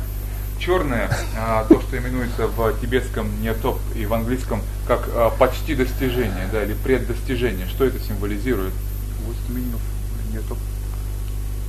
Nirtop. It's threshold. Это пороговое состояние, да, некий порог. Right. And so that threshold has two, so it's a threshold where you're starting to now make appearance of true existence. That's two phases. One with mindfulness and without mindfulness. What is mindfulness? Mindfulness is a mental glue. И этот порог, на котором вы начинаете создавать ментальные видимости или порождать эти видимости истинного самобытия, он обладает двумя также аспектами. Он может быть с памятованием и без памятования. Это джемпа, да? Джемпа по-тибетски. С памятованием и без памятования. Что такое это памятование? Это определенная ментальная функция или ментальный фактор, который уподобляется, можно подумать, клею, такому ментальному клею, который к чему-то приковывает. So either we have first no mindfulness, so there's no mental glue to sort of hold on to an appearance of true existence, and then there is the next phase, there is now the mental glue that would, cohese an appearance of true existence and hold on to it. То есть существует два состояния. В отсутствии этого клея, да, памятования, когда мы не цепляемся и не удерживаем эти видимости, порождаемые видимости истинного самобытия. И вторая фаза, когда этот клей памятования присутствует, и мы начинаем цепляться за них и удерживать их. The next phase is the red appearance, and I'm sorry, I've forgotten the full Tibetan name. The short name is J, which is Nyangje Topsum. I forget what the full form of that is. I'm sorry. This is, I call that light diffusion. The actual Tibetan word means that there's a diffusion going out. So now, if we use light in terms of what is creating an appearance of true existence, from this threshold, now there's a light diffusion coming out to make an appearance of true existence. И в тибетском это вторая фаза, красная, да, именуется, я не помню точно полностью этот термин, но это связано с рассеиванием света, да, или испусканием света. И здесь после этого порогового состояния, после этого порогового состояния черного возникает рассеивание света, что символизирует проецирование этих видимостей истинного самобытия. And then there's the white appearance, which is nangwa in Tibetan. This is light congealing. So now the light has gone out, and now of making an appearance of true existence, and now it congeals into an appearance of true existence. И третья стадия, because an appearance of true existence is like an appearance of solidity, isn't it? Третья стадия Concreteness. Это то, что именуется в терминах таких метафоры как бы коагуляции, да, сгущением. Свет рассеялся, создал видимость истинного самобытия, и теперь она, как сказать, твердеет, да, цементируется, схватывается, коагулирует, да? Есть такое, понимаете? And then it is at this stage that the 80 primitive preconceptual conscious minds arise. After the white. И после этой белой стадии, или после белой видимости, наступает тот период, когда как раз формируется 80 названных нами пресознательных, примитивных концепций. Okay, now, after that, we have 4 more. У нас осталось еще 4. And so now there are subtle elements within the body. There's the gross elements externally, there are the subtle elements in the body. Тело состоит наше из внешних грубых элементов и из тонких внутренних. Wind, fire, water, and earth. Those are external, gross. No, we have internally the same as well. На внешнем уровне и на внутреннем мы говорим о грубых элементах. Это всем известные вам махабхуты, да, или огонь, вода, земля, ветер. And so, first, what appears is like a dot of light. Первое, что является, это подобно такой точке света, светоносной точке. And now the subtle wind, so the wind is getting grosser and grosser here, the subtlest energy wind connects with the internal wind element. The wind element of the body, of a body, can be the support for this dot experience, or a candle at the bottom of a well. It's described many ways in terms of how it appears. По-разному описывается светоносная эта точка, как свеча на дне колодца и так далее, множество метафор. Так или иначе, so the energy of the... Now we're talking about how, we have a congealing, an appearance can congeal. Okay, so now what is it going to congeal as? Итак, So the next step after the primitive conceptual minds arise is the appearance is like a dot of light. So what's happening is that now the subtle elements of the body can be the basis for these winds. И тонкие элементы тела становятся в этот момент основами для ветров тела. То есть мы говорим, что видимость начинает коагулироваться, да, сгущаться вокруг чего-то. Какую форму принимает это сгущение? Здесь как раз речь идет об этом. So how it congeals. So what it congeals into, how it looks. Во что она? Right. So and the quality of it, the quality of the solidity, of the appearance of solidity, of true existence. И качество этой проявленности истинного самобытия. So if we think of like a picture coming up on the screen of the computer, so first there's a dot of light. First it's come out of the off mode, the threshold, and then sort of the electrons go all over the screen, so light diffusion, and then it is congealing. So now it has the ability to give rise to some sort of concrete form. And now it starts with a dot of light. Это мы можем сравнить с тем, как экран компьютера оживает, выходя из спящего режима. Да? Это было пороговое состояние, чернота, она перешагивает его, возникает точка света, экран оживает, начинает эта коагуляция, сгущение какой-то формы, и потом форма формируется и воспринимается как нечто. Right. Remember, what we're talking about is not the appearance of what it looks like. We're talking about the appearance of how it seems to exist. So we're talking about the formation of a quality of solid existence, true existence. Помните, что мы говорим о том, even though we use the analogies of light. И хотя мы используем эти аналогии света, да, помните о том, что мы говорим о восприятии того, как нечто существует. То есть у нас формируется видение неких качеств, да, способов бытия. And then, in addition to the wind element, the subtle wind element, the subtle fire element acts as a support of this mental activity. And then the appearance is like now a diffusion of lots of dots of light, like fireflies, it says in the sky. So now the dots of light are all over the screen. И в дополнение к элементу ветра теперь элемент огня может служить опорой для этого восприятия, и видение это связано с таким мерцанием множества огней в пространстве, да, вы слышали, наверное. And then the next level, consciousness, the appearance making, how it exists, is supported by the water element as well, subtle water element of the body, liquid. Следующий уровень это поддержание этого процесса восприятия тонким элементом воды или жидкости в организме. And now the appearance is like smoke, so it's not quite solid yet, is it? И тогда видимость становится подобной некому туману или дыму, еще не чему-то плотному и весомому. But it seems more solid, like smoke seems more solid than dots of light. но кажется уже чем-то более вещественным, чем-то более плотным, материальным, нежели эти искорки в пространстве. And then the earth element can support it Затем as well. Земли также сможет выступать. And now it's like a mirage. И это становится подобным миражу.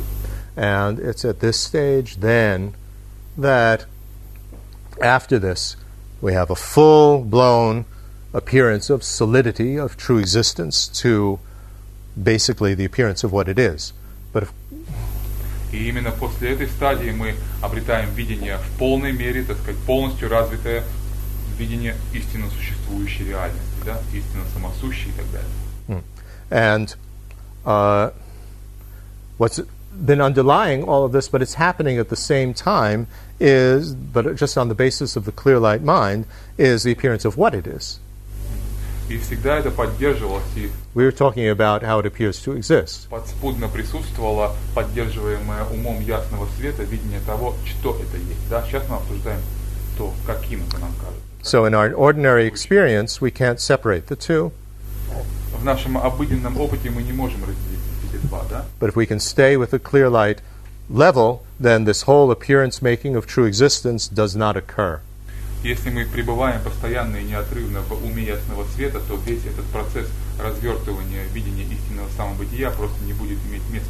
Now, what Kala Chakra adds to this, Что Кала-чакра добавляет к этому изложению, with a slightly different sequence of 10 steps rather than this 7, if you include clear light mind, 8, немного переигрывая эти стадии, объясняя их в 10 этапах вместо 8, is that there are 4 creative energy drops, что существует 4 капли творящей энергии или креативной энергии. and these energy winds that we've been talking about that make these appearances of true existence, they're called the winds of karma. И те ветры, о которых мы говорили, здесь именуются ветрами кармы. And if it's a mental hologram of when we're awake, then in terms of the projection, it projects through the creative drop of the awake situation. И если мы находимся в бодрствующем состоянии, то проецирование происходит вовне через каплю состояния бодрствования. And if it's an appearance during a dream, it's through the creative drop of the dream occasion. Если это проецирование и генерирование видимости в уме, то происходит оно через каплю состояния сновидения. And if it's the mental hologram of when we're in deep sleep with no dreams, so a mental hologram of darkness, etc., it's through the creative drop of deep sleep. Если это голограмма тьмы, да, потемок глубокого сна без сновидений, некого полного, так сказать, полной тьмы и отключения, то это также то это голограмма, проецируемая кармическими ветрами через каплю креативную или создающую, творящую каплю глубокого сна. And if it's an experience of what's called the fourth occasion, which has to do with experiences of great bliss and happiness, then it's through this fourth drop. So remember, we're not talking just about, we're also talking about an appearance of a feeling of happiness. We're not just talking about an appearance of colored patches. Мы говорим о любых здесь проявлениях, да, не просто о цветах и формах, поймите, о чем угодно. Итак, когда же это задействована четвертая капля, четвертая порождающая или творящая капля, это состояние, именуемое четвертым состоянием, связанное с переживанием великого блаженства и порождением тех голограмм, матриц, которые переживаются в этом состоянии. But remember, all these subtle winds that we're talking about, and in Kala Chakra, these creative energy drops of the 4 different occasions, all of that is part of a samsaric limited body. A Buddha does not have these. Но помните, что все эти элементы и порождения, как кармические ветра, капли и прочее, это элементы системы ограниченного набора этих инструментов существ сансары, да? Ограниченных существ. Будда не имеет ничего из этого. And so, a Buddha doesn't have this limited hardware with which mental activity functions. And so everything from a Buddha's side is just functioning on the basis of clear light mind and the subtlest energy wind. И Будда просто не обладает всем этим аппаратом, всей этой механикой этого процесса, да, и действует лишь исходя из всей его все его когнитивные акты происходят лишь исходя из ума ясного света, на базе ума ясного света и тончайшей праны, тончайшей энергии. So if we can stay with this clear light level, just 2 or 3 more sentences. If we can stay with this clear light level, если мы можем пребывать в этом состоянии ума ясного света, на этом уровне, without ever going back into the grosser levels, никогда не возвращаясь, не падая вновь в грубые уровни, then the mind, the clear light level does not give rise to these appearances of truly established existence, because it requires a grosser body to do that. Этот уровень ума ясного света не будет создавать, не будет генерировать видимости этих невозможных способов бытия, поскольку для этого ему необходимо опираться на более плотные, грубые элементы. But we'll still have mental holograms. Но мы по-прежнему будем иметь ментальные голограммы. But the mental hologram will be of what something is, and how it exists will be in terms of dependent arising. Но голограммы эти будут относиться к тому, что воспринимается, голограммы того, что есть, и голограммы того, как оно существует в действительности, корректного способа восприятия, способа бытия, а именно как взаимозависимой сущности. Then we can see the interconnectedness of absolutely everything, especially in terms of cause and effect, and then we know what is all the causes for this individual's problems, and what will be the effect of anything that I teach. And so that we become a Buddha. This is what a Buddha does. Станем Буддой и будем воспринимать реальность как Будды, видя всю взаимозависимость всех элементов происходящего, каковы причины у того, что сейчас, каковы будут последствия того, что сейчас делается, например, того, что я учу и так далее. То есть будем видеть всю реальность во всей полноте. So that's what we're aiming for. И это то, к чему мы стремимся. End of course. We have to leave. I know the translator has an appointment, so really no time for questions. But thank you very much for paying attention. I hope that you can remember something. We have the tapes. Припозднились, времени на вопросы у нас не осталось, и если вы хотите вновь что-то прослушать и понять, так сказать, и освежить, у нас будет запись, и она будет для вас доступна. Not easy material, but very profound and very helpful. The more and more we understand what is it that actually appears, what is my mind producing. Это нелегкий материал, но он очень действительно важный для понимания того, как функционирует наш ум, что он порождает, и что это все значит, как с ним работать. Does it correspond to reality or not? И соответствует ли этот способ реальности или нет? So we end with the dedication. Whatever positive force, whatever understanding has come from this, may it go deeper and deeper, act as a cause for reaching enlightenment for the benefit of all. И мы завершаем эти учения посвящением, опять же, посвящая всю ту позитивную энергию, силу, то знание, которое могло возникнуть в результате этих учений, нашему собственному будущему просветлению, нашему знанию, постижению, которое будет углубляться все больше и больше, и в конечном итоге приведет нас к просветлению, к всевидению на благо всех живых.